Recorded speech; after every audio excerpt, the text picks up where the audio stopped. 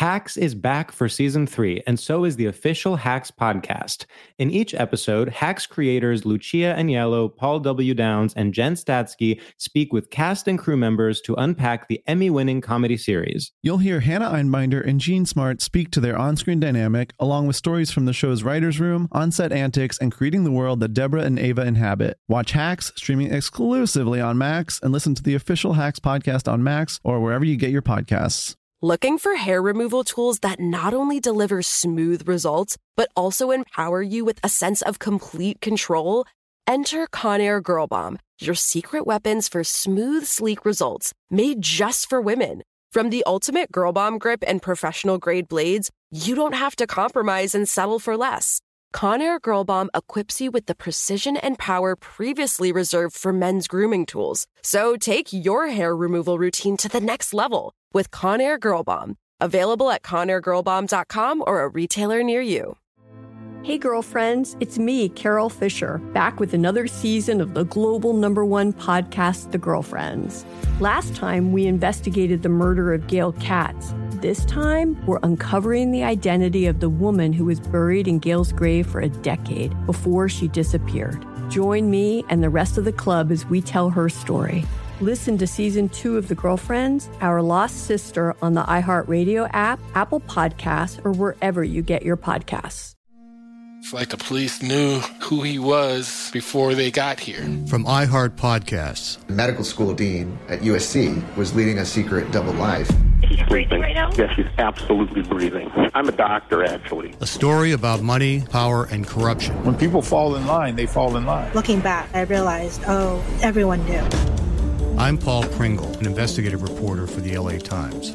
Listen to Fallen Angels, a story of California corruption on the iHeartRadio app, Apple Podcast, or wherever you get your podcasts.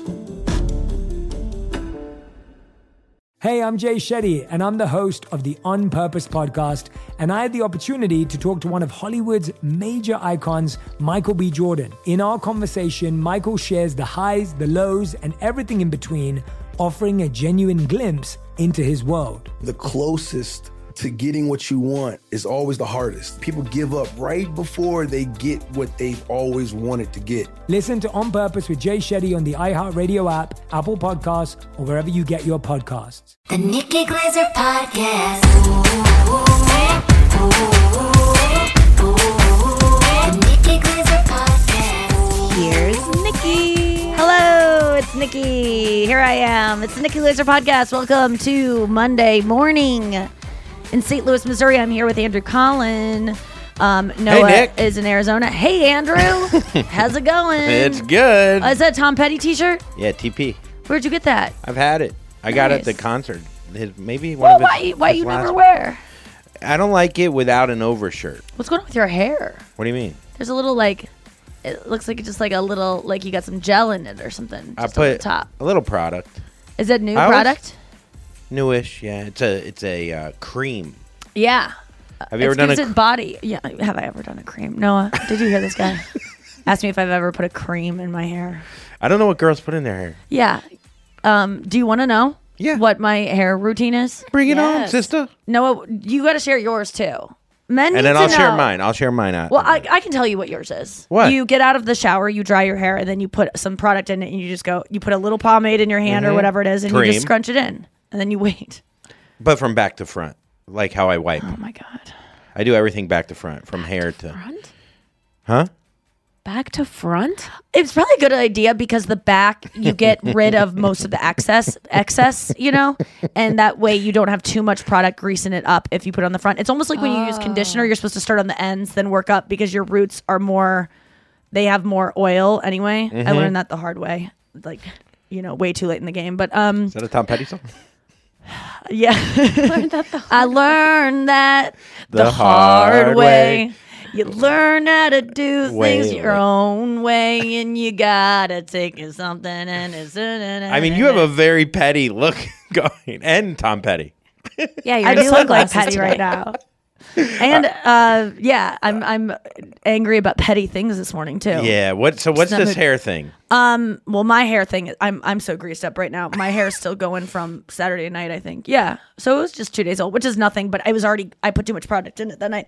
Okay, so I usually I wash my hair every 3 days, every day if I have to do like if I'm on TV or something or have a live performance. I get in the shower. I use shampoo. I try to use. What's your shampoo? Usually I do whatever the fuck they have there because shampoo to me is less. At home, though. I could use at like home. soap. At home. Let's do home. Oh my god, I hate to say it, but her products are amazing. I was making a list on Target.com one day for some, they deliver to you. And I was like, oh, I'll try this Honest brand, Jessica Alba's brand. The Honest Company, I think it's called. And their shampoo works as a body wash and a shampoo. So I was like, I love that, which I've already always used shampoo as body wash. It's negligible differences between the two. If you're going to like a hotel, you just grab the thing that's clear. It's a shampoo or a body wash. It's the same shit. And I threw that. So I use that. It's like the vanilla orange kind, I think. And then I use that for body wash too. Conditioner? But I just use I don't use a lot. I don't like it to be like super sudsy on my head like I'm a woman in a 1950s hair commercial. I just want to get like the oils out. And I think that shampoo strips a lot. So I try not to go too crazy. But sometimes if I don't do it enough, it will start to build up. Noah, what do you feel about shampoo? What's your shampoo regimen? Well, I just had a reaction because you said that your shampoo is vanilla and orange, and those are two of my least favorite artificial scents. Well, it's not artificial. This shit is natural. Well, I think it's vanilla orange. I just could be like wrong. in product. Yes, I get that. Like you don't want them outside of the food that you consume. Yeah. You've never tried to eat my hair. If a piece of my hair got in your food, you'd probably leave it. Probably not. Yeah, I love vanilla orange. I mean, a creamsicle, I'd eat the shit out of your head. Yeah. I'm going to give you got a old hair. creamsicle head over there. Yeah. And then I love use creamsicles. But I got to say, the shampoo and the body wash was the thing that I used from her first. And then I was always using my own conditioners I use like expensive conditioners because conditioning is like what I need the most on my white girl over-processed blonde hair.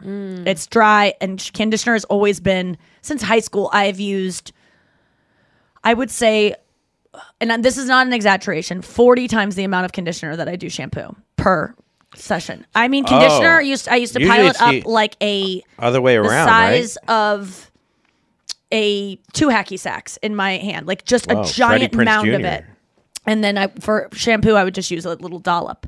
You know what you just reminded me of? I remember when I was in high school, Herbal Essence had like it was the most popular shampoo because they had those controversial commercials of the women having orgasms. I know that was my first time seeing what an orgasm was. I didn't even know what they were mimicking in those ads. You're too young. But it'd be so funny. That's what would actually happen every morning. Well, I mean, some people jerk off every morning, so that could be. You think anyone's ever come from I a head massage? Maybe their own. Masturbated more times in a week than shampooed my hair. It's some weeks of my life. Have you ever conditioned your head so much that it's turned you on yourself? No. That's what I'm saying. Like, well, I'm just saying you were saying it'd be weird if every time you did that you would come, but I would say the only weirdness about that would be like, oh, it's so frequent, you would have to come all the time. But really, I'm probably masturbating more than I am washing my hair, so it wouldn't be as frequent. Do you know what I mean? Gotcha.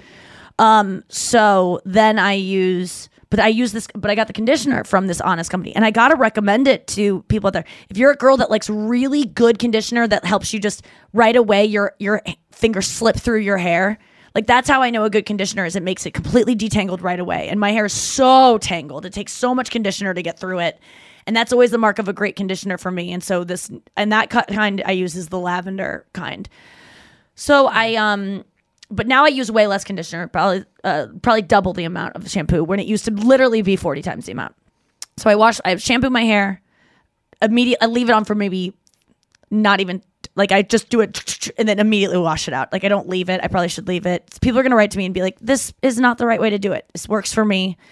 Then I do conditioner a ton, and then I start on the ends, and then I do maybe a little bit more, and I go all the way up to the top, and I just completely soak it, and then I kind of twist it like this, into a knot so that it can like, because I have long hair, and if I twist it up enough and it's wet, I can all make it like it just stays on top of my head like that.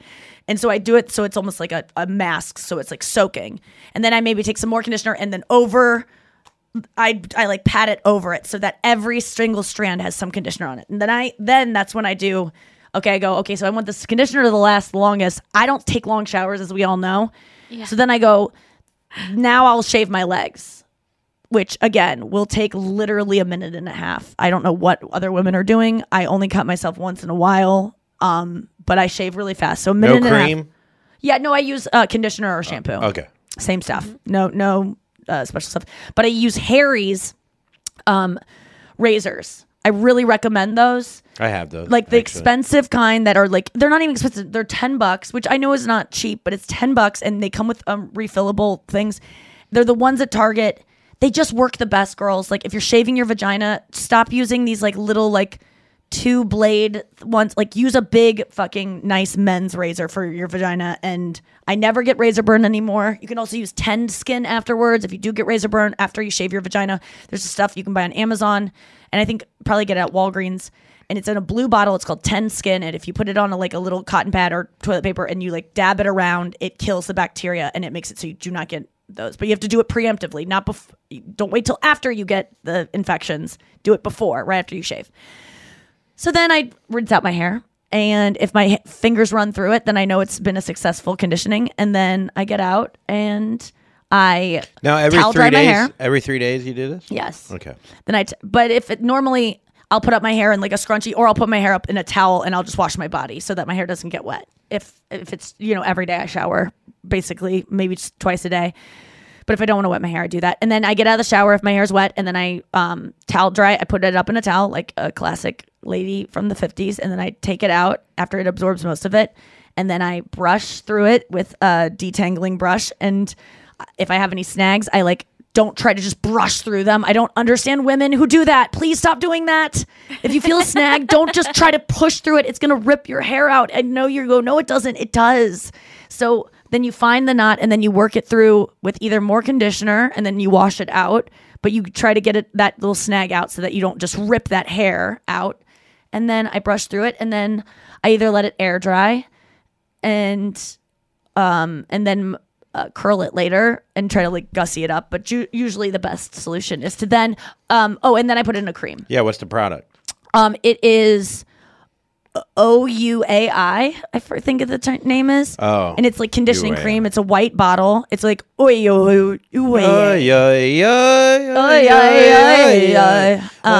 is so, what's a ham drip that comes before the turkey actual tears? That's a turkey tear, and you'll see why soon. So I use that and I put a dollop in my hand, about a dime size amount, and then I rub it all over my hands, and then I start at the ends, and then I go to the top, eventually the crown.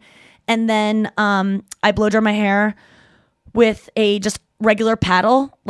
Sometimes I'll do a round brush, but right now I'm using a paddle, and I use this really nice hair dryer I got that is supposed to give a lot of shine to your hair.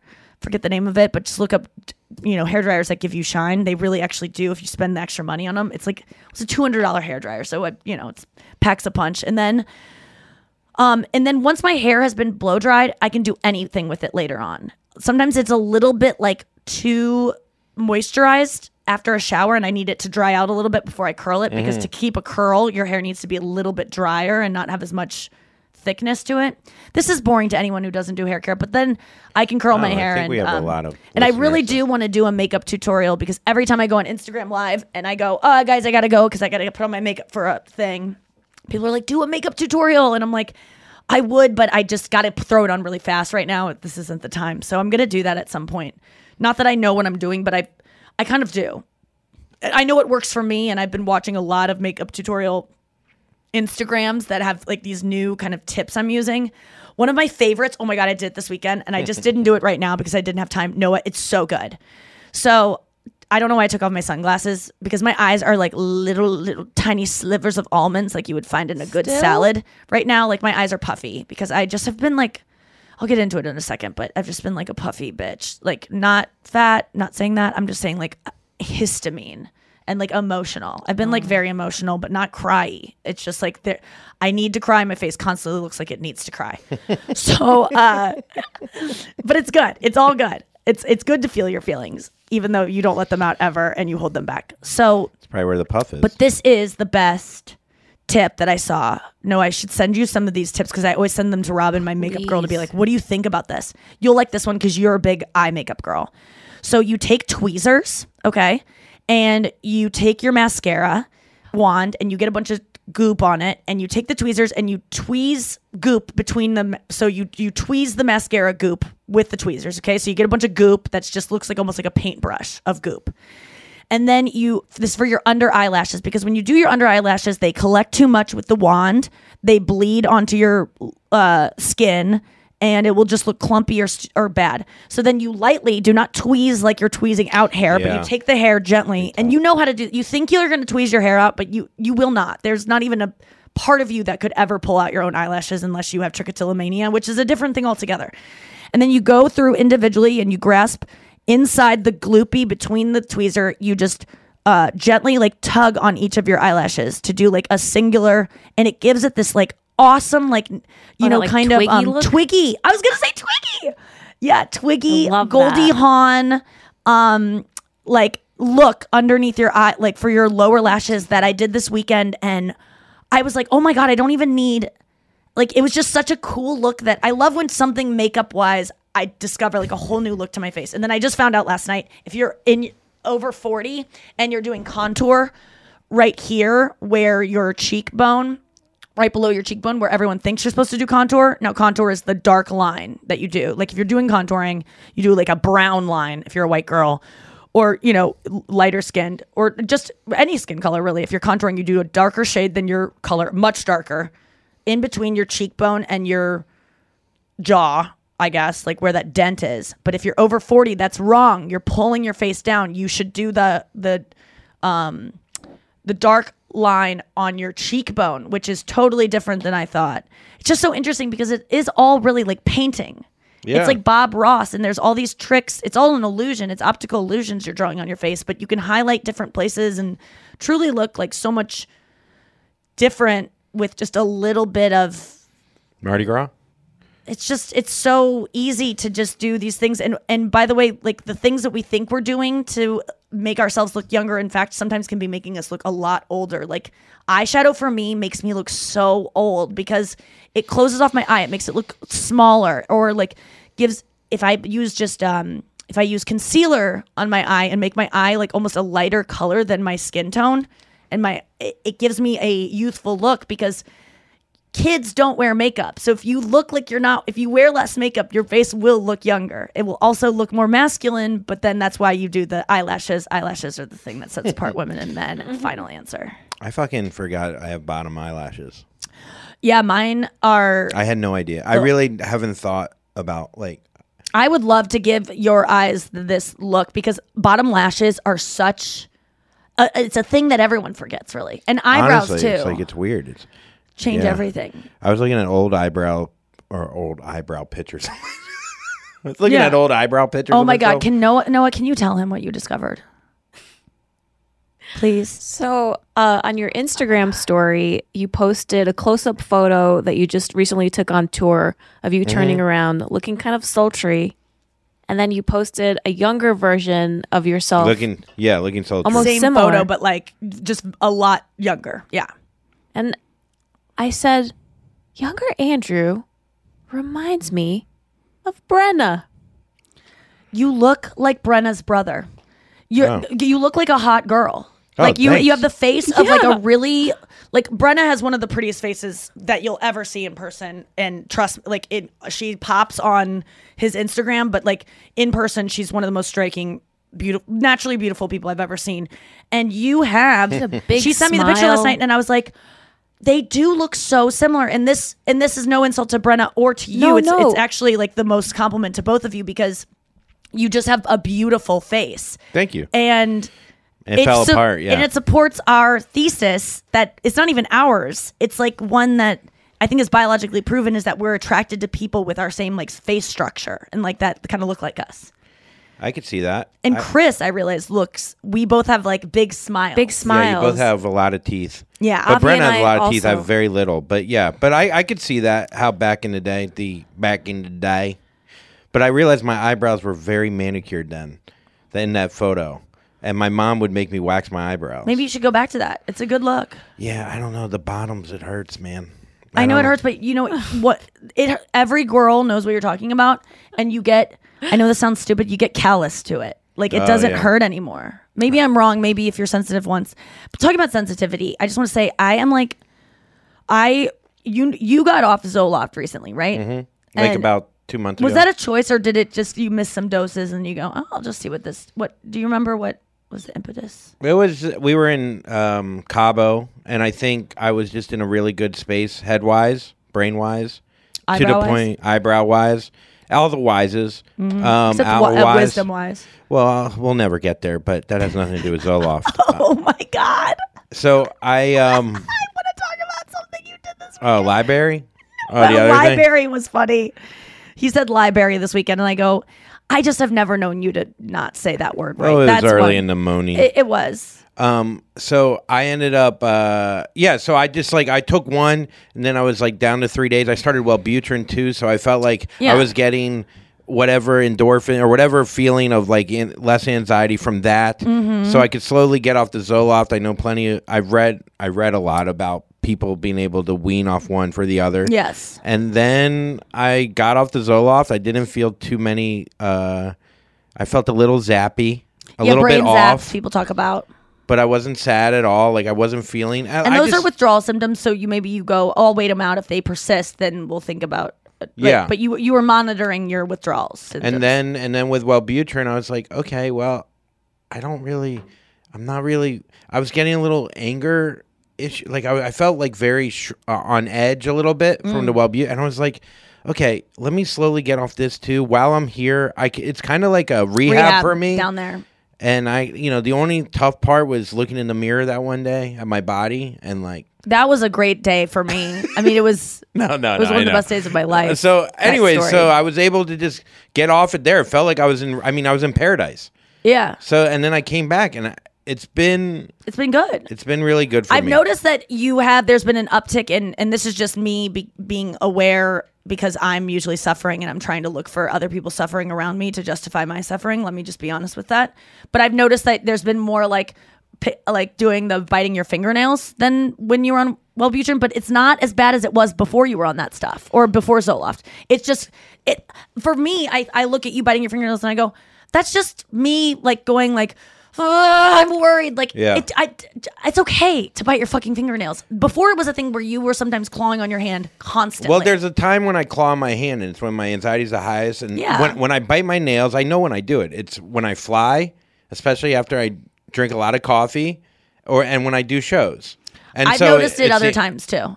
It's but thing. I'm saying for me, I know that I get it. I know, but I do things too where I go, oh, I know I'm doing this because I'm stressed. But I think sometimes we do those things and we don't realize we're doing it. But it's not a bad thing. It's not like we should be able to chew on our fingernails instead of taking a drug so that we don't have to do that. If our fingernails aren't bleeding, let's talk about the stuff these are all coping mechanisms in the short term. Because I'm only bringing this up because I recently got off an antidepressant. I'm going to talk about it right when we get back from this, but I really relate to seeing little things like that come up for me where I'm like, it's okay. Yeah. You know? Are you doing that on purpose? What? We'll be right back. Andrew! Here I come down the road all the time off the street. Don't freaking eat street meat unless you got utensils. It's just good advice. Are you looking for some amazing TV to stream? Well, sink into your couch and indulge with the hits on Hulu you can't miss. We're talking some of the greatest comedies of all time. Absolute must-watch shows. Dive in with Barney, Ted, Robin, and the crew in How I Met Your Mother. All 9 seasons of How I Met Your Mother are now streaming on Hulu right now. One of my favorite shows ever. And I mean, don't you want to know how he met their mother? Then go back home with the Dumfies, the Pritchetts, and the Pritchett Tuckers in Modern Family. Then you can start over with the Roses on Schitt's Creek. And then see what's up in the Kyle household in My Wife and Kids. We're talking every episode and every season of these shows. We're talking huge hits, streaming on Hulu whenever you're in the mood. I mean, can you even watch all of this? We think so. Head on over to Hulu and start streaming today. Now we're talking. Hey girlfriends, it's me, Carol Fisher. I'm so excited to tell you about the brand new series of The Girlfriends. In season 1, we told you about the murder of Gail Katz at the hands of my ex-boyfriend Bob. At one point, a woman's torso washed up on Staten Island and was misidentified as Gail. She spent 9 years in Gail's grave, and then she just disappeared. It's almost like it's become this moral obligation to find her. And that's what we're going to do. Find this missing girlfriend and tell her story. With the help of some of your favorite girlfriends from season 1, like my producer Anna. Oh my God. My friend Dr. Mindy Shapiro. Hi, it's Dr. Shapiro, and I'd like to speak with the deputy medical examiner. And of course, Gail's sister, Elaine Katz. Having no closure, it kills you. Join us as we try to solve a 35-year-old cold case. It's not going to be easy, but it's going to be one hell of a ride. What? I can't believe this. Listen to season 2 of The Girlfriends, Our Lost Sister on the iHeartRadio app, Apple Podcasts, or wherever you get your podcasts. Danielle Moody here, host of the Woke AF Daily podcast. We've been with iHeart's Outspoken Network for a year, and what a year it has been. Every weekday, I navigate our rapidly changing world alongside our series of fabulous expert guests. As we head deeper into 2024 and yet another life-changing election cycle, Woke AF Daily is here to keep you sane and woke. Woke not just to the latest headlines, but also to the collective power we all have. Woke to the need to build community with those around us. Woke to how to avoid burnout, and woke to the ways we can all find joy in the madness. Make Woke AF Daily with Danielle Moody your podcast destination for 2024 election news and analysis. And tune in to hear the ways I am working to stay grounded amidst it all. Listen to Woke AF Daily Season 5 on the iHeartRadio app, Apple Podcasts, or wherever you get your podcasts. I used to have so many men. How this beguiling woman in her 50s, she looked like $1 million, with 0 qualifications, she had a Harvard plaque, tricks her way past a wall of lawyers and agents. She's got all of these Maseratis and Bentleys all in the driveway. Is it like a mansion? Yes, it's a mansion that this queen of the con uses to scam some of the biggest names in professional sports out of untold fortunes. About $6 million. Approximately $11 million. Nearly $10 million was all gone. Employing whatever means necessary to bleed her victims dry. She would probably have sex with one of her clients. Hide your money in your old rich man, because she is on the prowl. Listen to Queen of the Con, Season 5, The Athlete Whisperer, on the iHeartRadio app, Apple Podcasts, or wherever you get your podcasts. Started talking about this incident. Drugs and officials cover up. You couldn't believe it. From iHeart Podcasts. It's like the police knew who he was before they got here. A story about money, power, and corruption. The medical school dean at USC was leading a secret double life. She's breathing right now? Yes, she's absolutely breathing. I'm a doctor, actually. There's no way that guy's a doctor. I'm Paul Pringle, and I'm an investigative reporter for the LA Times. This is the story of an investigation that starts in a hotel room in Pasadena, California, and reaches all the way to the top of 2 of the most powerful institutions in the city of Los Angeles. When people fall in line, they fall in line. Looking back, I realized, everyone knew. This is Fallen Angels, a story of California corruption. We're always going to have predators. It's the good people who stand by and do nothing that allow them to flourish. Listen to Fallen Angels, a story of California corruption on the iHeartRadio app, Apple Podcast, or wherever you get your podcasts.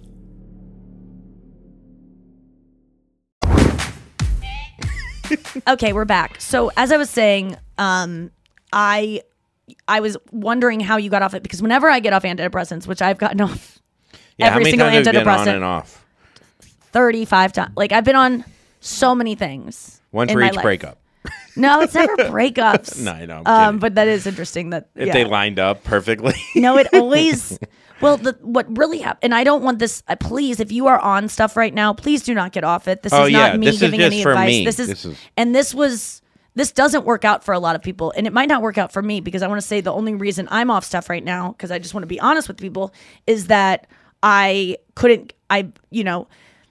got to be a solution for people with meds that are dealing with anxiety and depression, because it is so hard to get meds on time and things like that. If you have ADD, if you have anxiety, like staying up with, I'll have 2 pills left and I'll go, I got to call the doctor. And then I don't get around to it. And then all of a sudden I'm missing a pill. And then I know the side effects are suicidal thoughts. And I'm like, oh my God, fuck. And then I call and then I have it transferred to the CVS. I go to the CVS. We're in a strange town. They don't have my information. I'm just like, there's been a long line. We have to get to the next gig. And I'm like, you know what? I'm just going to skip it and see what happens. I'm going to be aware of any possible side effects.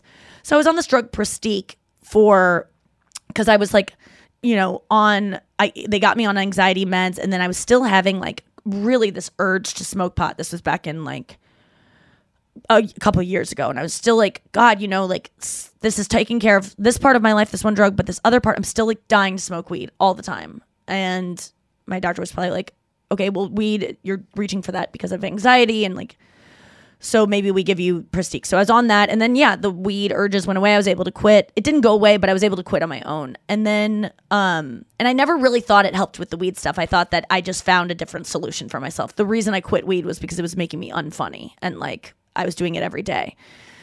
So that I shared my own path with that in multiple episodes. But anyway, so I just kept taking Pristiq because I was scared to get off it, because one of the side effects was like possible suicide. Which is so ironic. Like you talk about Zoloft is like, it helps depression, but then you can't come. And it's like, well, now I'm depressed because I can't come. It's like, what is this doing to us? So, and you can only kill yourself once. I know. Yeah. And you can only come once. Yeah, that's true. The same day. So I was like, and I don't want to kill myself. I don't want anything to like do, but I also know that no one wants to kill themselves, like it's not something that even if you do want to kill yourself, it's not your ideal thing. There's a disease happening in your head. Like a disease is trying to kill you, not you, and it's out of your control. So I just didn't want to catch whatever disease that would be from a withdrawal side effect. So I was monitoring it, and I was making sure I was like, I'm not having suicidal thoughts. I'm very aware of that when those come up. And so I lapsed in I was off it for a week, and I was like, okay, I looked up like the half-life of the stuff, like withdrawal symptoms should be taking place. And I've never experienced withdrawal symptoms like I read about when I used to be on 200 milligrams of Zoloft, the ultimate dose. And I went off cold turkey because I was just, I feel good. I don't need it anymore. I didn't feel the brain zaps. I didn't feel the suicidal thoughts. I didn't feel anything. You didn't wean at all. It was just boom, boom. No. And I have weaned in the past when I was more responsible, but there are times where I've just cold turkey it, and I have just gotten lucky. I have whatever chemistry is in my body for those types of things. I do not experience withdrawal symptoms from those meds, or I haven't yet. But I was like, Pristiq is something I haven't been on, so I don't want to Zoloft, I know that I've never experienced withdrawals. I've gone off it a million times. But do not do that. It's very dangerous, you guys. I think I'm just like lucky in that way. Like, but my physiology is different, and so please don't do that. I'm not saying you will have. I've never heard of someone not having it, but I have not. So with Pristiq, I was worried about it, and I just was paying attention to it. But what I've discovered is no withdrawal symptoms, but all of a sudden, so many feelings all the time. I feel like I'm constantly PMSing, which doesn't make sense because I just had my period, and I was able to like write the feelings off when they first came in as PMS because I was like about to start my period. That makes sense. But it's so interesting because I just don't know how to feel I don't know how to cry. I truly don't know how to cry. I know how there are some things that get me to do it, like when my friends give me permission, or I'm able to like talk about something enough that like starts bringing it up. I was able to cry last night. I was texting with my sister about just some stuff I felt like stupid about, and she like so sweet. She just like asked one question. I was like blah blah blah, blah and like spilled. I was like, I really want to talk to you about this thing that's going on in my life, and she was like, yeah, we'll get coffee later this week, because it was late, and I was like, I don't have time to get into it. And then all of a sudden I just keep texting and I'm getting into it, and then I start crying, and it felt good, but it was just like not enough. Anyway, I'm just feeling so much, and it's okay, and it's like it almost feels good. Like I think that. But I am compelled to smoke weed again, and like I want to, because I want a way out of these feelings. That's like always what everything is. That's what thinking is. That's what I was just doing a meditation today where he was like, it was such a good Sam Harris that I put on, which I'm obviously starting to meditate again, because when things start coming up like this and I don't have these drugs pushing down the feelings, I got to find other ways. Yeah. So now I'm journaling, I'm getting back into meditation. Like I'm finding other ways so I don't have to go back on a drug. But I was listening to this meditation and he was just like, you know, it's about focusing on the thought. Okay, notice when a thought comes up. Okay, conjure a thought that's stressing you out, something that's stressing you out. So I was all of a sudden, I'm like, oh, he's letting me think during this meditation. Perfect. So I conjure up the fact that I had an audition that I was supposed to turn in today at 11 a.m. my time. Didn't even read the script. Like, didn't even do it. And then I was like, he goes, now notice the feelings that come up when you think about this thing that is bothering you, you fail, whatever. Wait, you didn't do it at all? No. Okay. No. But I asked for an extension. But this meditation happened before I got back that I could have an extension. And it really was prompt about like, you need it in by 9 a.m. PST. Like, and I was like, okay, so I didn't get it. So whatever. So I was thinking about it and he was like, notice physiologically, like through your body, where that feeling is. Like what's changed. So I went from a state of just paying attention to my breath. And then all of a sudden I think about this audition and I noticed like just this like kind of little bit of ache in my chest and like my leg, a little bit of my leg. And I was just focusing on this like cloud of like kind of tingling of like just like anxiety. And I was like, okay, that's where it is, which I don't usually am able to feel that. I used to go to a somatic therapist and she used to be like, no, where is this feeling? And I would be like, my head, I don't know. I'm not connected. But for some reason I felt it this morning. And it was interesting because he was like, so at the end of the thing, he was like, what this was, he kind of broke down what we just did. What this was you paying attention to when emotions come up, paying attention to what those thoughts do to you physiologically, what they do to your heart, what they do to your stomach, what they do to your body, and just notice and let it happen. Because what we do when we have a feeling come up, we turn off those. We don't feel it. We are do anything to not feel it. So we think about something. We put on a song. We distract ourselves with our phone, and we keep that feeling from just going through us like a wave, like just letting the wave pass over you. And what you find, and what he said in today's meditation, is that the half-life of these feelings that you are pushing away constantly is so much shorter than you think if you just let it run through you and you let that feeling go. Because all thoughts are really distractions from feeling things.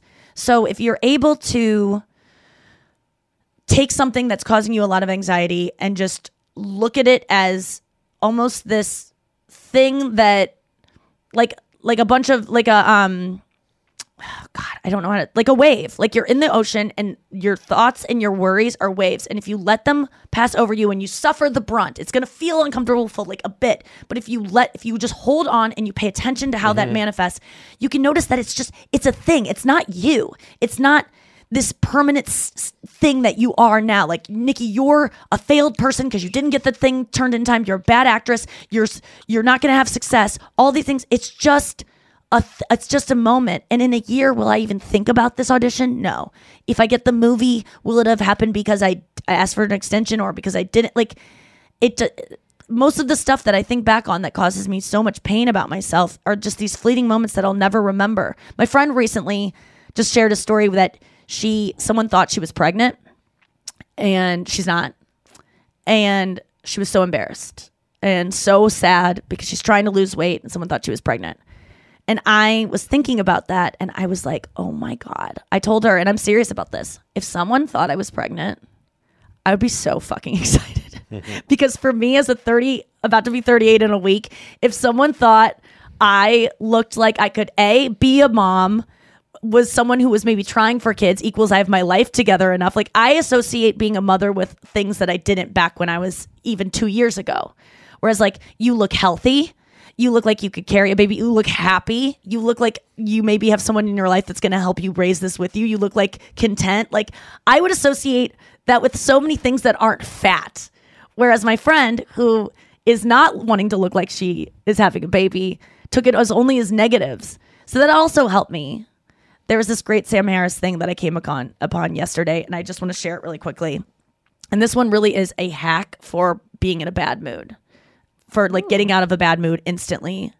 And I shared it on our thread today, Noah, that you have probably 60,000 missed messages from all the girls that went to Cabo on that girls trip, because everyone is suffering on that Cabo strain trip, like in different ways. And it's so great because everyone's suffering. One of the girls is married to a brilliant man who loves her so much, and they just had a baby, and their lives are so happy, and she's a beautiful model and like has everything that we would ever have, a house in the Hamptons, a house in New York, a supportive husband who loves her, and she is finding ways that her life is like unmanageable and miserable. And then there's another friend who's like has a waitressing job she fucking hates, has no time for herself, is getting woken up every morning at 7:30 by a construction literally a foot outside her window. And these two, it's nice because you think like, oh, girl whose life seems perfect, shut the fuck up, look at my life. But instead, what you find is that even if you had all the things that you think that if you had what that person had, you would be appreciative of, if you don't change your mindset, you're gonna find things to be pissed about. We're all equal in that way. Like it's not about getting that TV show. It's not about getting that job. It's not about getting the boyfriend. It's not about having the baby. It's not about losing the weight. Like unless you fix your perspective, there's always going to be something to fuck you up. So what this thing that he said, it's different than the meditation I did. I'm really getting back into Sam. I'll just paraphrase it. So he says, when you're driving, let's say you're stuck in traffic and you're late for something, and you're like, motherfuck, I'm going to be late this fucking thing. Stop for a second, and it's a practice of gratitude, but it's a different way of looking at gratitude. Think about how right now a thing that could be happening in your life that would completely ruin your life, that is something that could happen, didn't happen. Like, let's say you're stuck in traffic, you're late for this fucking thing, and you're like, God fucking damn it. Think about the fact that you haven't been diagnosed with terminal cancer today, which someone in your position with your same kind of happiness in life has been, and they're spending the next 2 months of their lives getting their affairs in order to die. You haven't been today.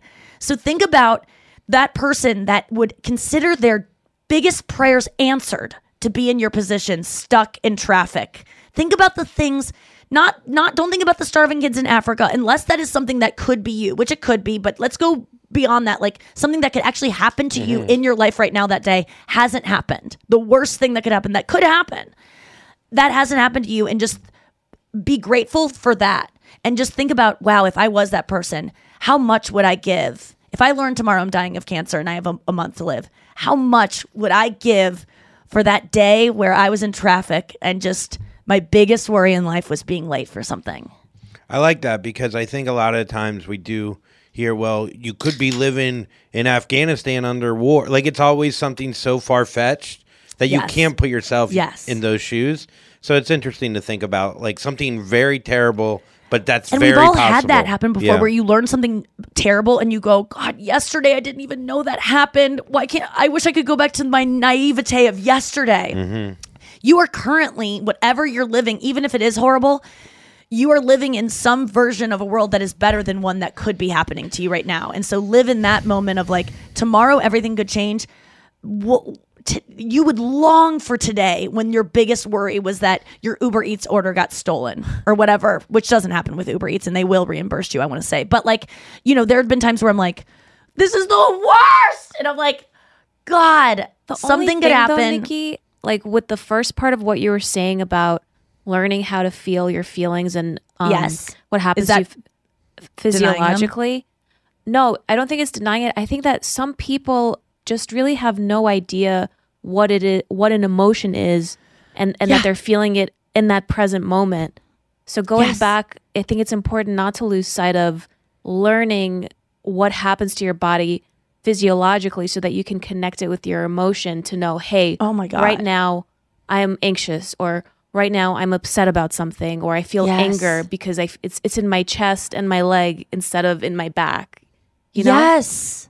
Noticing, like this weekend, I was such a dick to Andrew about this thing that we're not going to get into, but I was in a fucking mood. And he said something that set me off and made me insecure about something.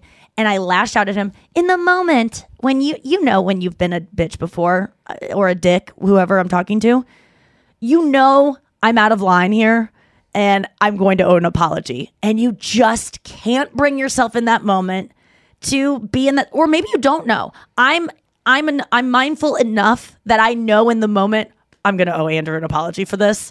and I can't do it now. I am too weak. I don't have the backbone right now. My backbone is covered in anxiety and it's weakened, and I don't have it right now to actually do this. Like, it's almost like when sometimes you do a workout and you're like, I do this workout every day. Why can't I do it today? And it's like, well, I just don't have it in me. Tomorrow I'll do this workout. Like, I know I can do it tomorrow. I cannot do this today. And I wasn't able to apologize for it till the next day, almost like well after it had happened. But because I was in a weakened state, like and it's not an excuse. I'm just saying, like, if you get mad about something or if you become an ugly version of yourself, I do feel that as long as you're able to account for it at some point, and hopefully sooner than later, and always be working towards making that time between offending and apologizing shorter and shorter, closing that gap. If you're trying in your life to do that, you're doing the best you can, and that you're not a bad person. We all have moments where, like, we're late for something, and then our skin is itching because these pants are too tight, and like so many different things are making you uncomfortable that one little thing you'll be like, ah! And you can't even, in that moment, you can't even realize it's about being late. It's about being in traffic. It's about being scared. Do you think it's important, though, to try to get ahead of that reaction and to be able to, like, respond instead? Like, if Andrew had said something that you don't like, to respond to it as opposed to react and then have to apologize? Because I think that it would have been so much better for me to recognize what happens. Hey, I'm starting to feel it in my body. Soon it's going to get to my head, and then I'm going to blow up. Yeah, and that takes so much more work on. That's why I'm saying, like, I'm trying to get to the point where it doesn't. You're right. I'm trying to. I say minimize the gap between it happening and then apologizing. I'm trying to minimize so that I get ahead of before it even happens. Where I know I see it. I see the Richter scale starting to go, and I'm like, oh my God, we have an earthquake coming. Andrew, go hide under a table. She's about to blow.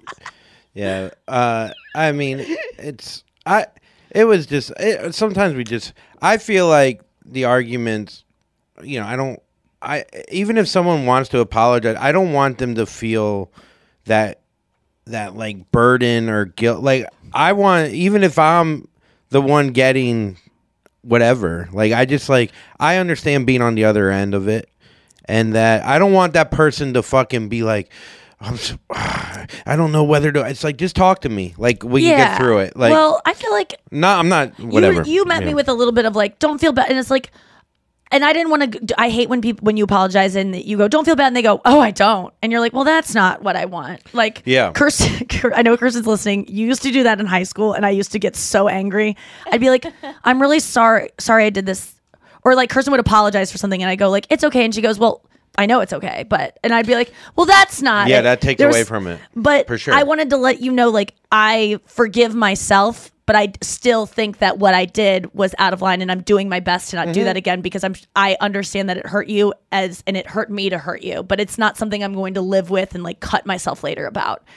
And I think that in the moment, your instinct was like, no, just don't make it a big thing. And it's like, it wasn't a big thing, but you are owed an apology for that. And there was nothing you did, and it was all me. And like, but I get what you're saying of like, you don't want, because sometimes, like I say, when someone inappropriately touches me at a thing and I call them out for it and then they apologize, suddenly it's my fucking burden to make that person feel better about the thing they did to me. And I never want, when I'm apologizing, someone to have to go, no, Nikki, it's okay. I don't need forgiveness. It really is about, I just need understanding I just need to know that you understand that I am doing better. I want to do better. Yeah, I get that. I also think, like, I was just thinking about the first, away from the argument or whatever, but the whole, the feeling thing and like letting it go through you. Mm-hmm. My whole thing with that is like, you have to be in a mind space even before, and it's kind of like what Noah was saying, like before you react in a way that you're going to have to apologize later, in order to react to a feeling or an emotion and let it go through you, you have to already be in a mind space that you're stable enough to take that in. Like, well, I almost feel like comes in. Yeah, I feel like there's two steps the step before that is the hard part. It's meditating. It's being preventative for it. So like knowing that the only way to get to a place where you can stop that and be mindful of your emotions bubbling up is to practice meditation and to get in touch with the mundane thoughts, not just the thoughts that are going to turn into a fight, but like every kind of thought. And when you're able to be, when you're like looking for a new pair of boots and then all of a sudden all you see is boots everywhere. Or I'm looking for a car right now and I look at every car now. And usually cars do not even enter into my scope of vision. I would not even know if a car hit me, what model it was. But now I'm like obsessed with, that's a Lexus, that's whatever. So literally I can't think of another car. So, but I think that's the same thing with meditation is like if you practice just like scrolling through your thoughts the way you're practicing. If you're looking for a new backpack, suddenly you just start seeing backpacks everywhere. Not because the algorithm knows you're looking at backpacks and starts showing you them. Do you know what I'm talking about? Like when you start looking at something and you're in the market for something and you're paying attention to something a lot, you start noticing it everywhere. You guys know that feeling, right? Well, I think it relates to you getting feelings after getting off that drug. It's like, oh, now I see feelings. I feel feelings. Now I feel all the feelings. So now I am having to go, okay, a lot of feelings are coming up that would not have come up before when I was on this drug. I need to get more vigilant. I need to start researching my thoughts and like looking at them every day. Like I'm looking for a new pair of boots. So it's like that now that's what meditation is. It's like the mundane observance of your thoughts. And a lot of thoughts, you're on Zappos and you're looking at boots that you would never even fucking look at. You just scroll through them. When you're looking for shoes and you're going through something and you go, ugh, that doesn't even catch your eye. That's what meditation is. It's letting thoughts go by and you observe them. And once you're able to immerse yourself in just random thoughts enough, like you're looking for shoes on Zappos, suddenly thoughts will start appearing to you and you will be able to dodge the ones that don't matter and pay attention to ones that go, oh my God, that's a car actually. Oh, what model is that? I want to like check that out later. And you go, what is that car that drives by? And suddenly I'm paying attention to a car that would have driven past me and I would have never thought about it. And it might have been a car that I actually need to have in my life. But now I see that car and I go, oh, I'll take a picture of it and maybe research it later. And I think that's what meditation does, is it makes us be able to find the things that we should focus on before they hit us. It's a rough analogy, but I think it works. Let's get to the news. Probably going to be a Lexus, if I had to guess. You heard it here first. Yeah, you heard it here first. Oh, you heard it here first. Hope you had all the swells this weekend. It's Monday. You know what that means? It is Monday, apparently. Who knows? Dude, I think we do. We met so many besties. Many besties. Someone gave me golf balls with K on it. Yeah, that was Ariana and her girlfriend. I forgot her girlfriend's name, but her girlfriend was like, I let my girlfriend, think you. Like, she almost was like, girlfriend. She was like, be your girlfriend. Like, my girlfriend is in love with you guys, and I let her be. And she waited to the end of the line on. They were the best. I think it was the first show at Foxwoods on Saturday night, but she was awesome. She was wearing a Nikki Glaser podcast t-shirt, the black one, which is my favorite one. I actually like the blue one too. Like people, these fucking besties. And then there was another bestie on at the Boston show that gave me a bookmark that said like, fucking read this book, bitch, or something like that. It was this amazing cute kid. I know I'm gonna fuck up your name. It was Colby or Morty or something like that. And you're probably laughing because it's not even close to that. But you had your boyfriend with you. You were so cute. And you gave me a bookmark and you were like, here's this bookmark to hold your place in a third of books that you read, which was adorable. He was awesome. Again, it's Morty, Molby, Colby, or Sonny. Some kind of cheese. It was a really cute name, and I'm so sorry I'm fucking it up, and please write me about your name. But we met so many other besties, and if I don't remember your name, it's not because you didn't make an imprint on my heart. Like, there are so many of you that I will, if I see you again on a show, I'll remember, because you just said the nicest things. And it is interesting. We do remember, I remember, oh, I was at this show. Oh, you're with those two other people. Like, you remember. We remember the besties' faces. I don't know what it is about I really it. Do. I just, And you just, I can't describe it. You can just sense before they even walk up, even if they're not wearing merch, that they're a bestie. You can just sense it. Like, there's just something. You guys are the best. And we really appreciate you listening and all the love you give us via letters and just listening. You don't have to do anything. And just the fact that you're listening, it matters a lot. And then we got to talk about at some point, the weird people that came. Oh my God. Oh, we had such a. Twice. Can we just say it now really quick? Yeah. Okay. In the news. Okay, we'll do it. We'll you know what? We'll save it Final for final thought. Yeah. Okay, go on. Back to you, Noah. All right. Well, if I get through the news, boom, boom, boom, there is a theme to it. Top. Okay. So people on TikTok are putting their heads inside a coat hanger and getting freaked out by the head turning effect of the hanger reflex. Have you seen this? The head turning. No. I saw Chris on his show today. We have to take off our Oh. Okay. Hold on, I'm just gonna We're lower going. my. You could put your headphones take off our underneath your headphones. chin. Yeah, like Nikki's Oh, doing. okay. Which is So we don't need it to go past our ears at any point? No, you have to put it on the temples. Make sure that put it around the temple so it's like squeezing? Yeah. Okay. Now what? Okay, I don't think it's working on you guys. So no, what are you supposed to basically what's supposed to happen, the effect is supposed to turn your head, and it's supposed to turn your head away from the hanger's hook involuntarily. And this Hold on. Let me take off the headphones because I think the headphones are fucking us up. Wait, what the fuck? Seriously? Is it like Ouija maybe where it's like now that you said it, I'm not kidding you. It kind of does it. Hold on. Let me try it on the other side. Should be lower. I feel like this is a time where like someone like eats mushrooms and I don't get the feeling. I don't got it.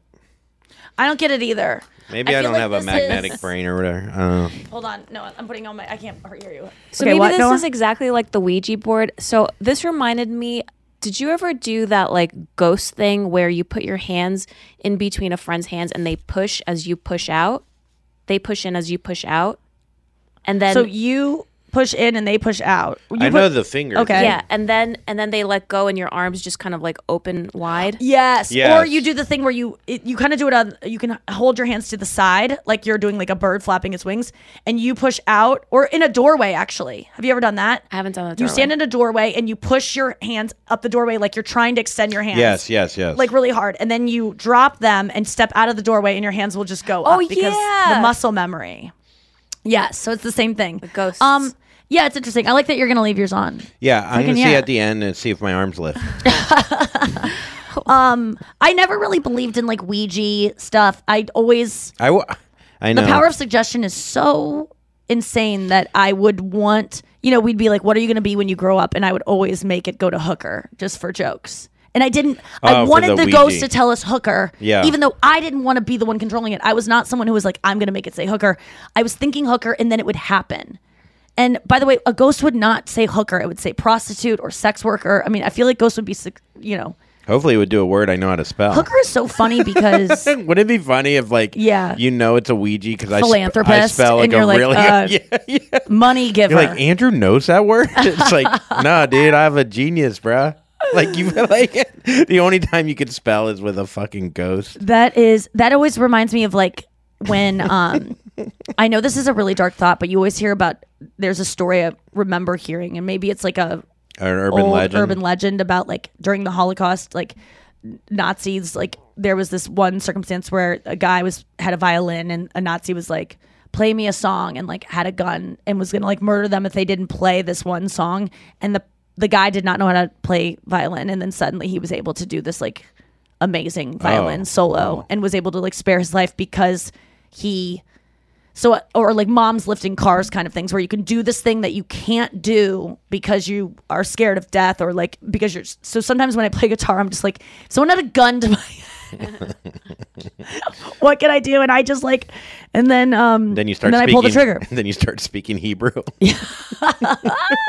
Yeah, no, it's interesting though to like learn a skill, like lifting a car. I get lifting a car because there's probably strength. Is there anything in your life though that you've never been able to do? There used to be a Human Giant sketch. I want to say, by the way, it was Aziz Ansari, Rob Hubel, and Paul Scheer's show on MTV, and it was called. It was a moving company that was just all moms.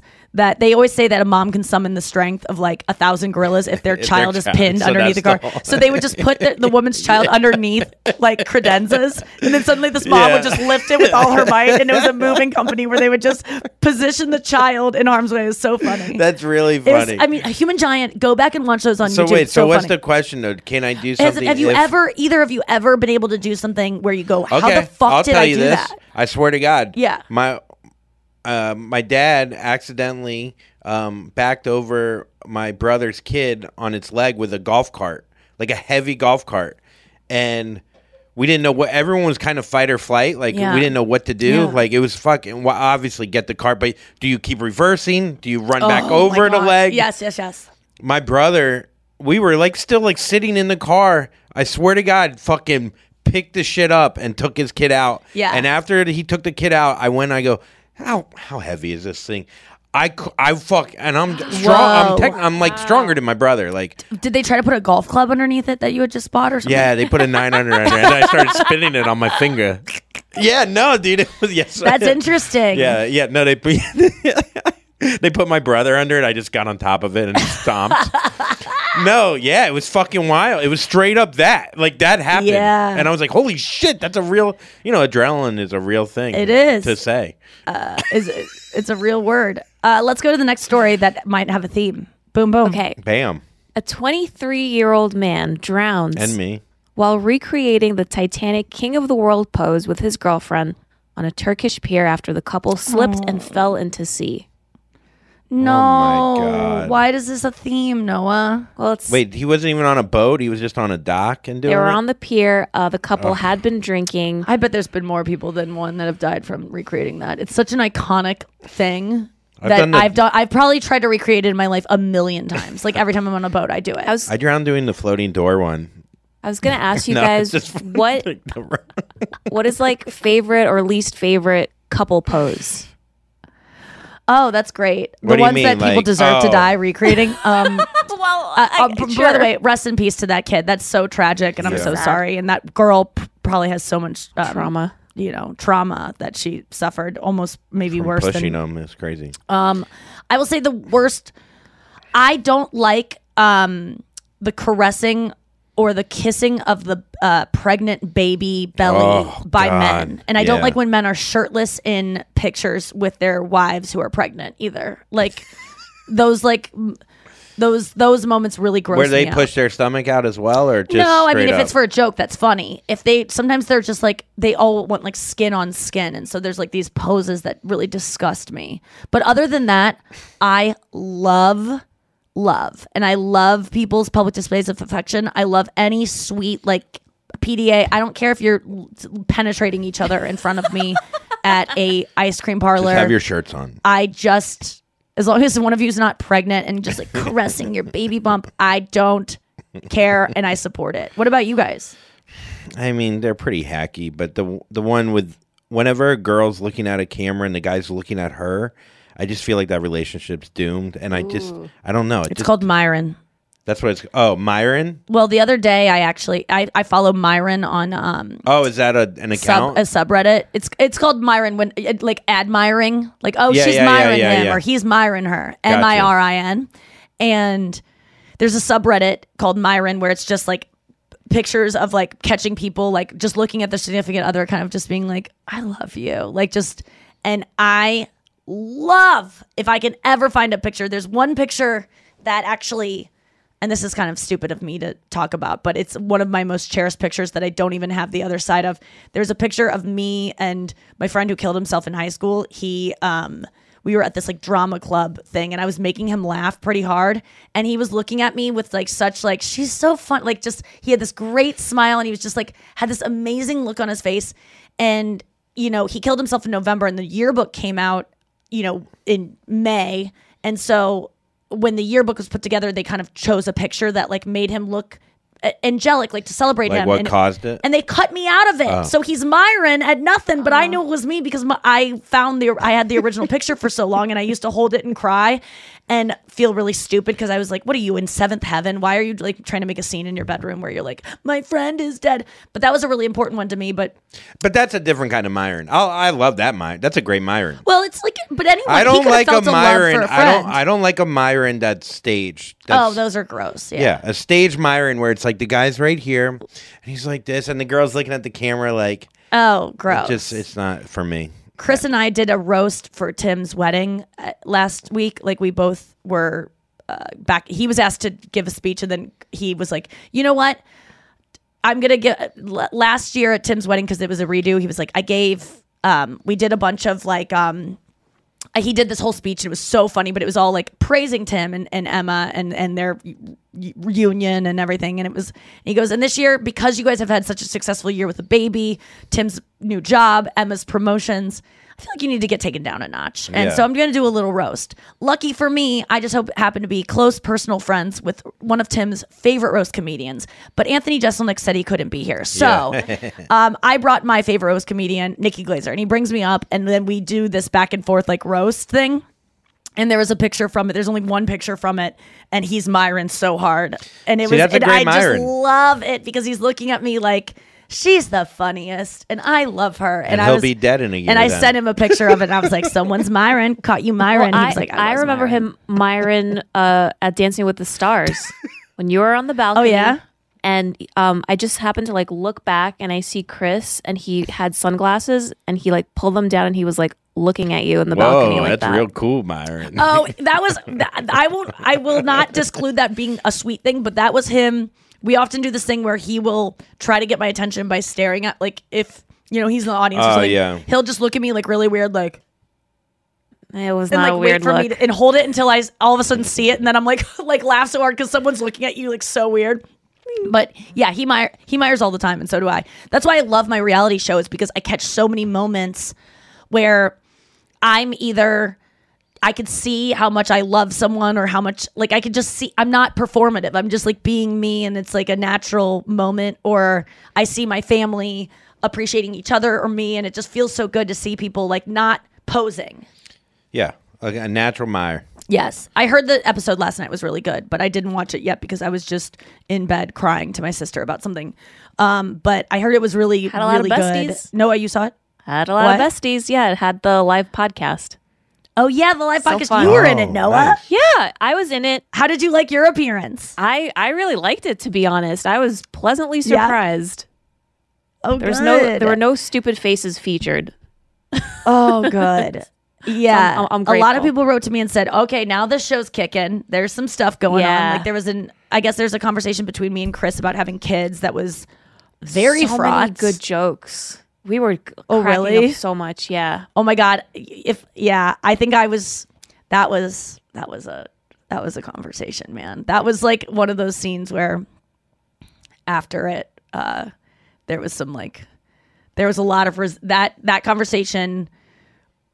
There was aftershocks of that for many, many days, weeks, probably still continuing of like, that was not a fun conversation. And like, it's just interesting to I said it before, but I'm watching myself on this show and I'm seeing my biting my fingernails things that I do when I'm nervous or when I'm like stuck in a moment and I can't get out of it. You got to get to the next segment. Are we ready to go to break and come back with Why Do I Care? Sure. Yes, let's do it. Back with Why Do I Care next. Boom, boom, boom. Boom, boom, bop.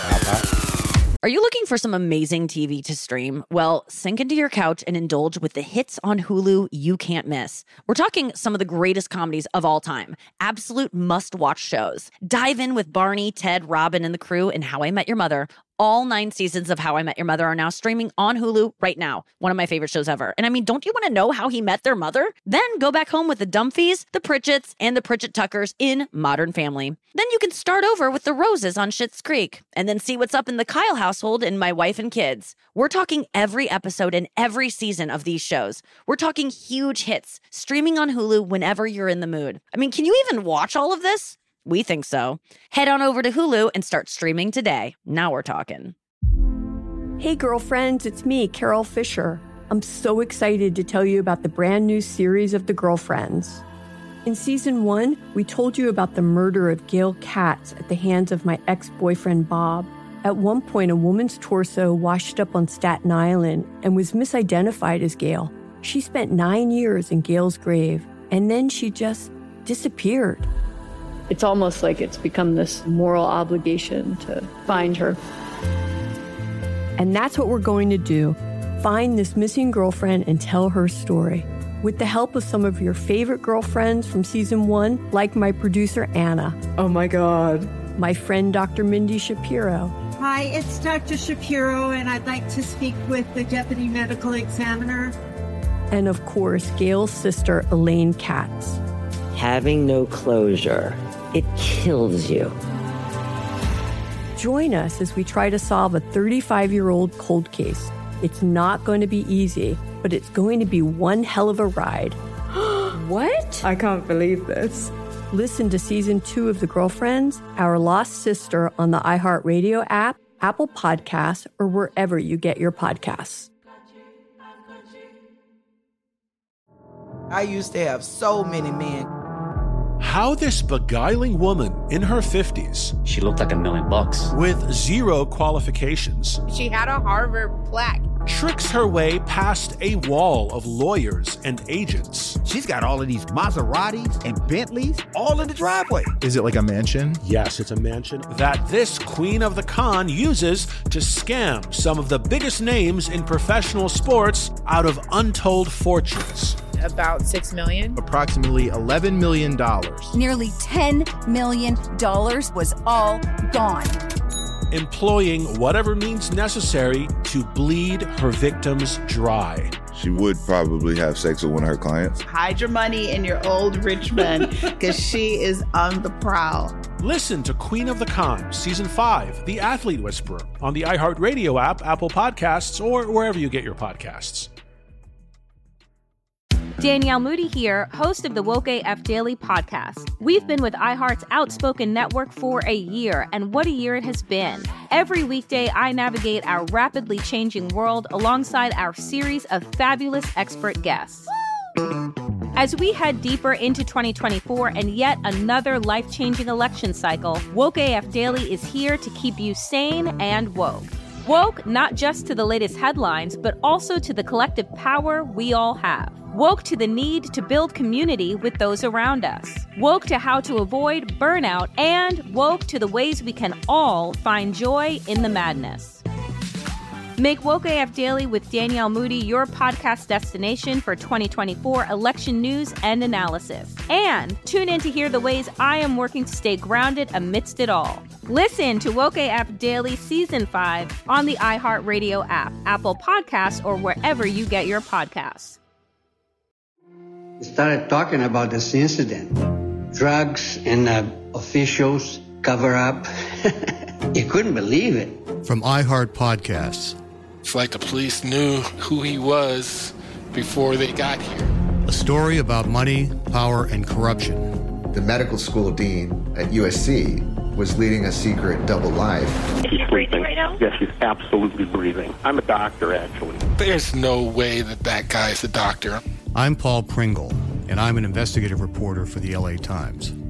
This is the story of an investigation that starts in a hotel room in Pasadena, California, and reaches all the way to the top of two of the most powerful institutions in the city of Los Angeles.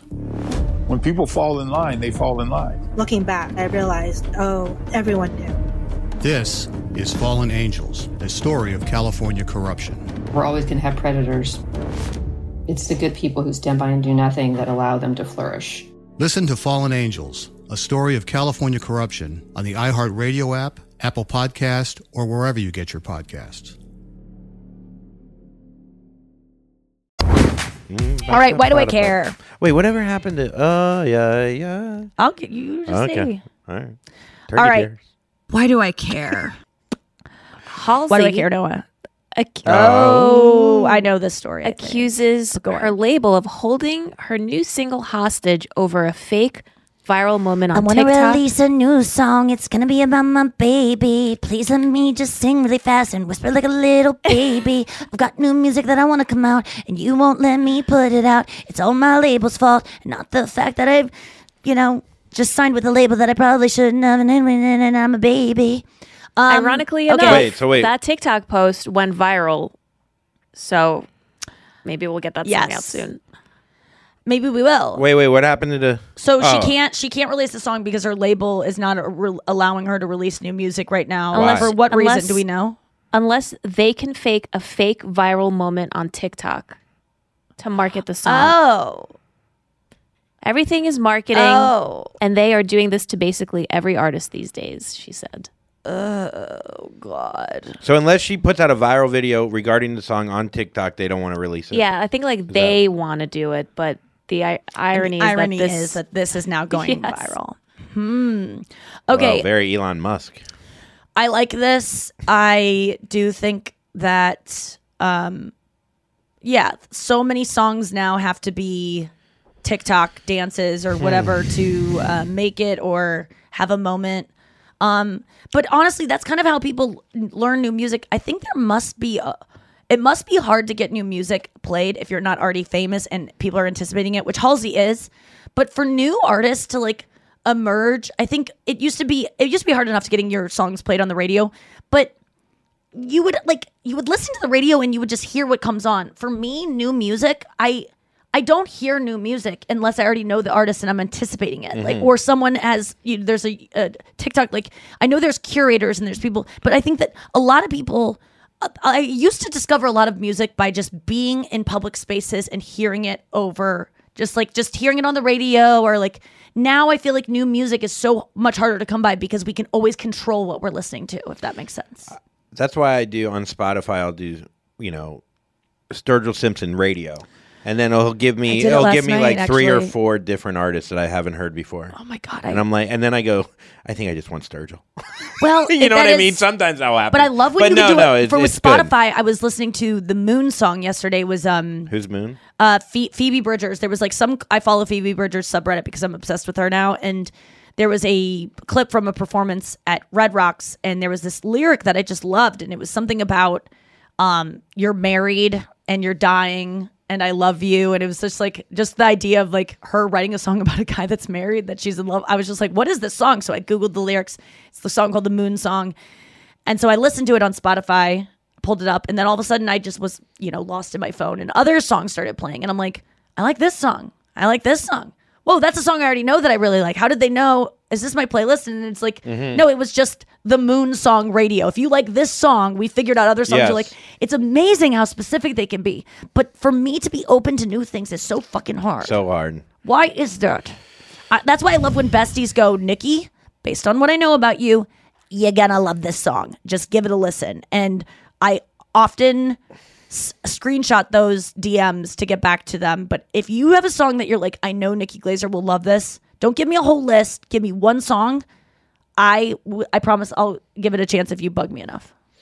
And I would like the recommendation. Noah gave me one. How long have you loved another while I'm dreaming of us together? She got the best of you. Who's that? Thought of you, always knew. Tove Lo. Who I learned about from you. How long have you loved it? Yeah, Tove Lo has this other song that she's like, uh-oh. It's about being a piece of shit. And she's like, I eat my dinner in the bathtub, then I go to sex clubs, watching freaky people getting it on. It kind of makes me nervous. If anything, I'm reckless. Yeah, I've been around and I see it all. Go home and eat some Twinkies, throw up in the sink. Like, she talks about being bulimic. It's just like so, Tove Lo is great. Yeah. And that song is called, I forget, but check out Tove Lo, Tovelo. I do think there's other people that will go, I don't like anything mainstream. I only try to find new artists. And to that, we say, kid. Let's get to top one, bottom one. Our category this week is, in honor of my upcoming birthday celebration, karaoke songs. Ooh. Karaoke songs. Top one, bottom one. Now, I want to do this as your song that you would want to sing the most if you had to sing a song in front of your friends and family, and then the worst song that you could sing in front of your friends and family. And it has to be a song that you do know, though. Like, I think the worst song would be one you don't know. This should be a song you know, but you just don't want to sing it. Okay. Are we doing worst first or best? We always start with worst first. And I'll start with mine, the worst one. I will pick a song that has the N-word throughout it because I would just be so nervous the whole time that I would accidentally say the N-word in avoiding saying the N-word. So that is one. I do like to sing Up, the song by Cardi B. It is one that I have karaoke before to great success, but I did have nerves the whole time that I was accidentally going to say the N-word in the places where she says it because I was trying so hard not to say it. And I think even if I accidentally slipped and said the N-word while I was performing it and people did film it, that I still could be forgiven because my intention was not to say it. And I think that matters. So I want to live in a world where I can perform Up by Cardi B on karaoke. And if I accidentally say the N-word because I'm intentionally trying not to say it, I won't get canceled because my intention is never to ever say that word. And sometimes things go wrong. But that's my biggest fear. But the worst song to karaoke by far is one that was given to me by Henry Phillips, one of my favorite comedians, and he used to do just have an anecdote of saying, you know what I always think the worst, he talks like this, he's like, I think the worst karaoke song to possibly do, and he was always talking about like he wanted to put it on and actually do it, is I oh I oh I oh I oh no I oh I oh. What a song about conditioner. Yeah, but that song would be so funny and probably one of the worst that you could karaoke. The only reason why I think that would actually, I think because you don't have to know the lyrics, I think people would really start doing it. Yeah, it's not really the worst. It's just one of the funniest ones that a person could go up and do. No, it's a very funny song. They return to innocence. It's so funny. Or the Sting song that has the Indian guy chanting in it would be hard for a white dude I to do. wear my sunglasses. Not that one, but that's not Sting. But what's your hanger head? That's not Sting? That's not Sting. I wear my sunglasses at night. Who was that? Phil Collins? It's definitely not Sting. It's the Police. No, it's not. $1,000 says it's not the Police. I don't want to do that. It really is not. I would bet everything I have on it. But anyway, what's your least favorite? Corey Hart song? Thank you. Yes. Yeah. Well, he didn't originally. Yeah, he was arrested by the police at one point. My least favorite would be like something like something Whitney Houston, I Will Always Love You. That was originally by Dolly Parton, which was originally by the Police. But Corey Hart. yeah, something like that where it's just like so emotional and it's like, what are we doing? Like we're at a party, you're kind of and having you can't hit the notes. No, not even close. Not you, but like anyone, like those ones that are like, oh girl, what are you trying? Because if someone can do that song, bring it on. True. But I can't, so don't. Yes, a very emotional song that is more of a song that you should be listening alone in your room and not sharing with other people on Spotify Radio. So you find out other ones. Yeah, Noah. Least favorite song to hear in karaoke has to be "Bohemian Rhapsody" by Queen. Oh, you're doing to hear? Okay, yes. Yeah, what because about I wouldn't too sing long. it. It's too long. It's too long. It's too long. It's like you said, Andrew. Like there's emotional. Like I hate the part. Especially like if guys are singing it, like where they go, "Mama," right? Ooh, and like you're like, God, just go talk to a therapist instead of singing the song. Yeah, the ideal karaoke song should be under 3 minutes. It really should. Yeah, and you know what? That's why it's so important. If it is over 3 minutes, that is either your birthday and people allow it, or you bring someone else up to share in it with you. Okay, so it's and you make a dance about it, and you make it like kind of fun. Yeah, make it fun, make it funny. Also, a great way to spice up a karaoke song, if it's too much, is to have someone come up and talk over it, like in between the interludes, and like talk and do like a comedy bit with you. Gotcha. Which is like, I like you doing that with Taylor Swift songs when I'm like doing something and you're like just rapping in the background or something. It'll make it fun and worth it if you don't enjoy the music itself. Okay, best karaoke song. What's your number? What are you going to sing? Are you going? You can go. I usually, my go-to, I have two go-tos. I do Stay by Lisa Loeb. Oh my God, I was going to say that too. Really? We got to do that one together. I mean, I love that song. I could do that without Did I ever lyrics. tell you about literally the most embarrassing moment of my life was that song at a karaoke night? Why? It was a karaoke gong show, which I didn't know. You got gonged right away? Not right away. I go. That might be worse to get it at the very end. No, in the middle?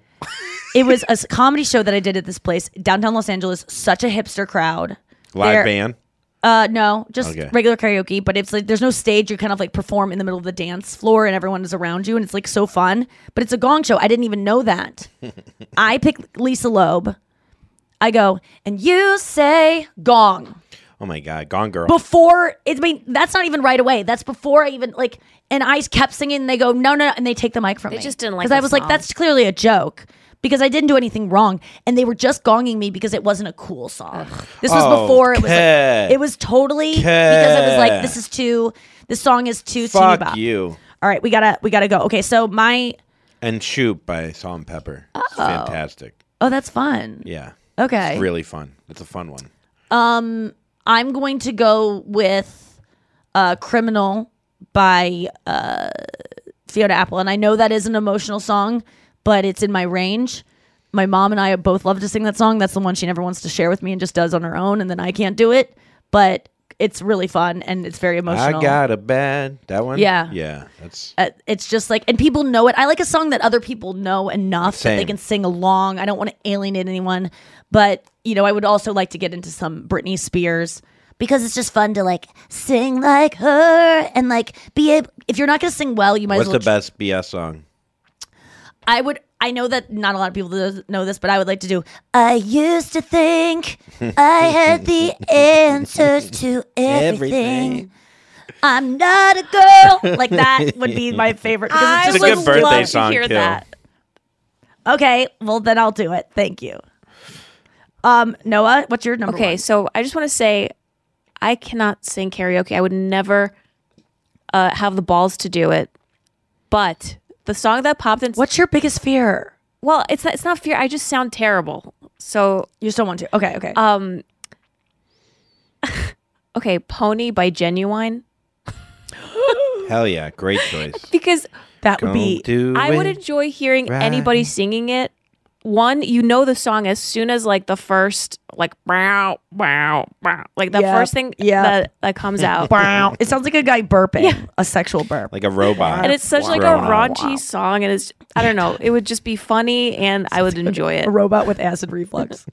That's a good song. It reminds me of like R. Kelly. My body is telling me no. It's the same kind of vibe. It's very sexual. I did a joke about that song. I said that I never want to get married because I don't want to do the father-daughter dance at the reception because everyone watches you slow dance with your dad. Yeah. It's so awkward. And then and our song is Genuine's Pony. And that's for us. That's our, and then you're grinding with your dad. And that's like a thing you guys do together and you don't want to share with other people. So that was my joke.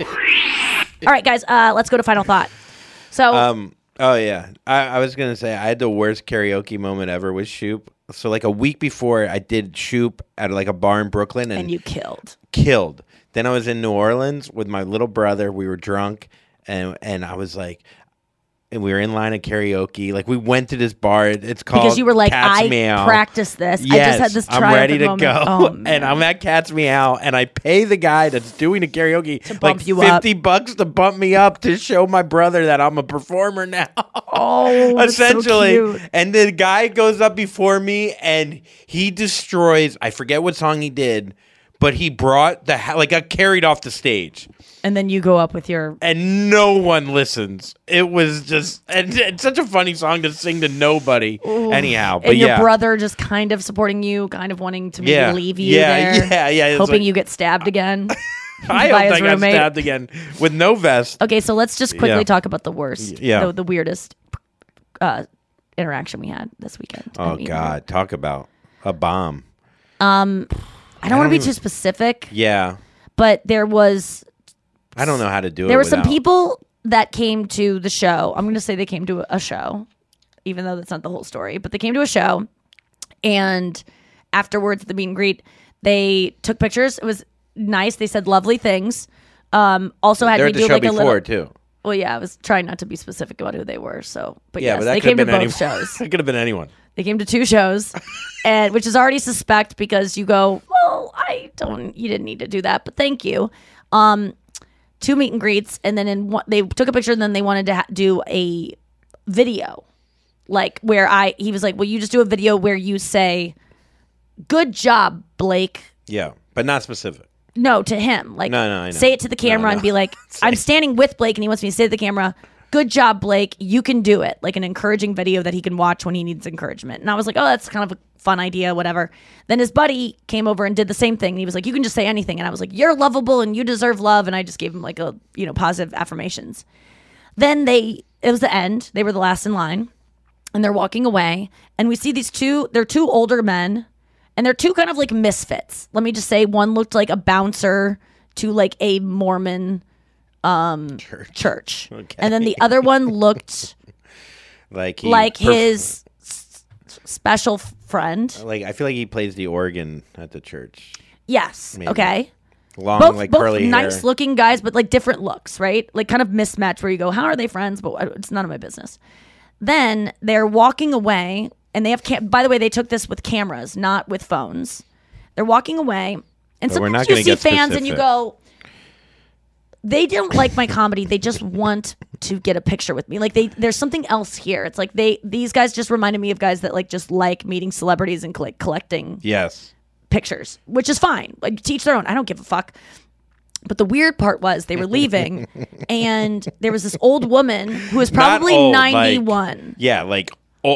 She looked like she was a witch from Macbeth. Yeah, had 2 teeth, bent over, very old. And by the way, it's 1 o'clock at night at this point. The show was at 11. This is 1 o'clock at night at this point. This woman has been there all night long, probably, and she's with these 2 guys, and we don't know how they're connected, but you see her go, can I meet her? And they go, no, we're leaving. What's so ridiculous? And I'm standing there like we're just standing. I mean, this is the end of the line, and I hear them like shuffle her off, and they go, no, it's enough, no. And I go, no, I'll take a picture with you. She goes, can I have one? I'd love it. And I'd go, I would love to. Oh my God. And so I hold her real tight and like give her a cute little hug, and I swear to you, I would bet anything on it. He did not take the picture. He did not take because I saw him take the picture, and I could just tell it was like what you would do if you were miming taking a picture. God. And then they walked off with this woman who I couldn't tell if it was their mom, if it was like some woman that they had taken advantage of to get them into the it just went from being like this cute kind of awkward interaction. It was the weirdest thing Andrew ever. and I could not shake it. It was so disturbing because they yelled at this woman that she couldn't have a picture, even though I'm standing there and she's in line with them. Like there isn't like, everyone has to have a wristband. It's like whoever is there gets one. There's no checking. Like once you're there to get it. And she had a wristband to even get back there. Dude. Yeah, I don't know. I don't know how to feel. We went backstage. I was kind of in a rage because I was like, man, what's her age? Andrew was like, she has to be like 100. I'm like, probably somewhere in her 90s. That poor woman, I feel like we just witnessed a crime. See, because that man was mean to her and then they shuffled off. I wish that woman the best, but I don't have a good feeling and I just feel off. I rhymed off with off. Man, when I saw that lady, I was like, man, she's going to fall. I think she lives inside the theater walls. She's so old. She died before vampires were invented. Into limericks. Huh? It sounds like a limerick. Keep going. No doubt. Before limerick. You could suck my big fat little finger because that rhymes with dick. I don't even know anymore because, look, I want to find these people and I want to find out if they live in her basement and they take her money and they fucking don't look at her funny. Man, you got to give her food and you got to give her water. She's going to die soon. The guy went from being so nice to me to being so mean to her. I think everything's great. And that's what disturbed me. Will never be late. I freaking want to masturbate. And if you are listening to this and you see this, sir, will you please explain what the connection to that woman was and why you were so mean to her? And please tell me that you took a picture and send the picture to me to confirm that woman had her picture taken. Please do not take advantage of her and erase my video to you because you're not a good person if my biggest fears are true. So silly. We got to go. Have a great day. We'll be here all week long. Don't be Kurt and Jack Reacher. That woman is old. Can I take the hanger off now? Yeah, no one was even making you put it on. Looking for hair removal tools that not only deliver smooth results, but also empower you with a sense of complete control? Enter Conair Girl Bomb, your secret weapons for smooth, sleek results, made just for women. From the ultimate Girl Bomb grip and professional-grade blades, you don't have to compromise and settle for less. Conair Girl Bomb equips you with the precision and power previously reserved for men's grooming tools. So take your hair removal routine to the next level with Conair Girl Bomb. Available at ConairGirlBomb.com or a retailer near you. Hey girlfriends, it's me, Carol Fisher, back with another season of the global #1 podcast, The Girlfriends. Last time, we investigated the murder of Gail Katz. This time, we're uncovering the identity of the woman who was buried in Gail's grave for a decade before she disappeared. Join me and the rest of the club as we tell her story. Listen to Season 2 of The Girlfriends, Our Lost Sister on the iHeartRadio app, Apple Podcasts, or wherever you get your podcasts. It's like the police knew who he was before they got here. From iHeart Podcasts. The medical school dean at USC was leading a secret double life. She's breathing right now? Yes, she's absolutely breathing. I'm a doctor, actually. A story about money, power, and corruption. When people fall in line, they fall in line. Looking back, I realized, everyone knew. I'm Paul Pringle, an investigative reporter for the LA Times. Listen to Fallen Angels, a story of California corruption on the iHeartRadio app, Apple Podcast, or wherever you get your podcasts. Hey, I'm Jay Shetty, and I'm the host of the On Purpose podcast, and I had the opportunity to talk to one of Hollywood's major icons, Michael B. Jordan. In our conversation, Michael shares the highs, the lows, and everything in between, offering a genuine glimpse into his world. The closest to getting what you want is always the hardest. People give up right before they get what they've always wanted to get. Listen to On Purpose with Jay Shetty on the iHeartRadio app, Apple Podcasts, or wherever you get your podcasts. I'm Stephanie J. Block. And I'm Mary Lee Fairbanks. And we host Stages Podcast. Binge close to 100 episodes. Hear the inside stories from backstage and behind the scenes as we go beyond the resume and into the heart of creativity and what it really takes to be in the business of show business. Don't miss our chats with this season's Tony nominees. If you love theater and entertainment, you are going to love Stages Podcast. Subscribe to Stages Podcast wherever you listen to your podcasts and visit us at stagespodcast.net.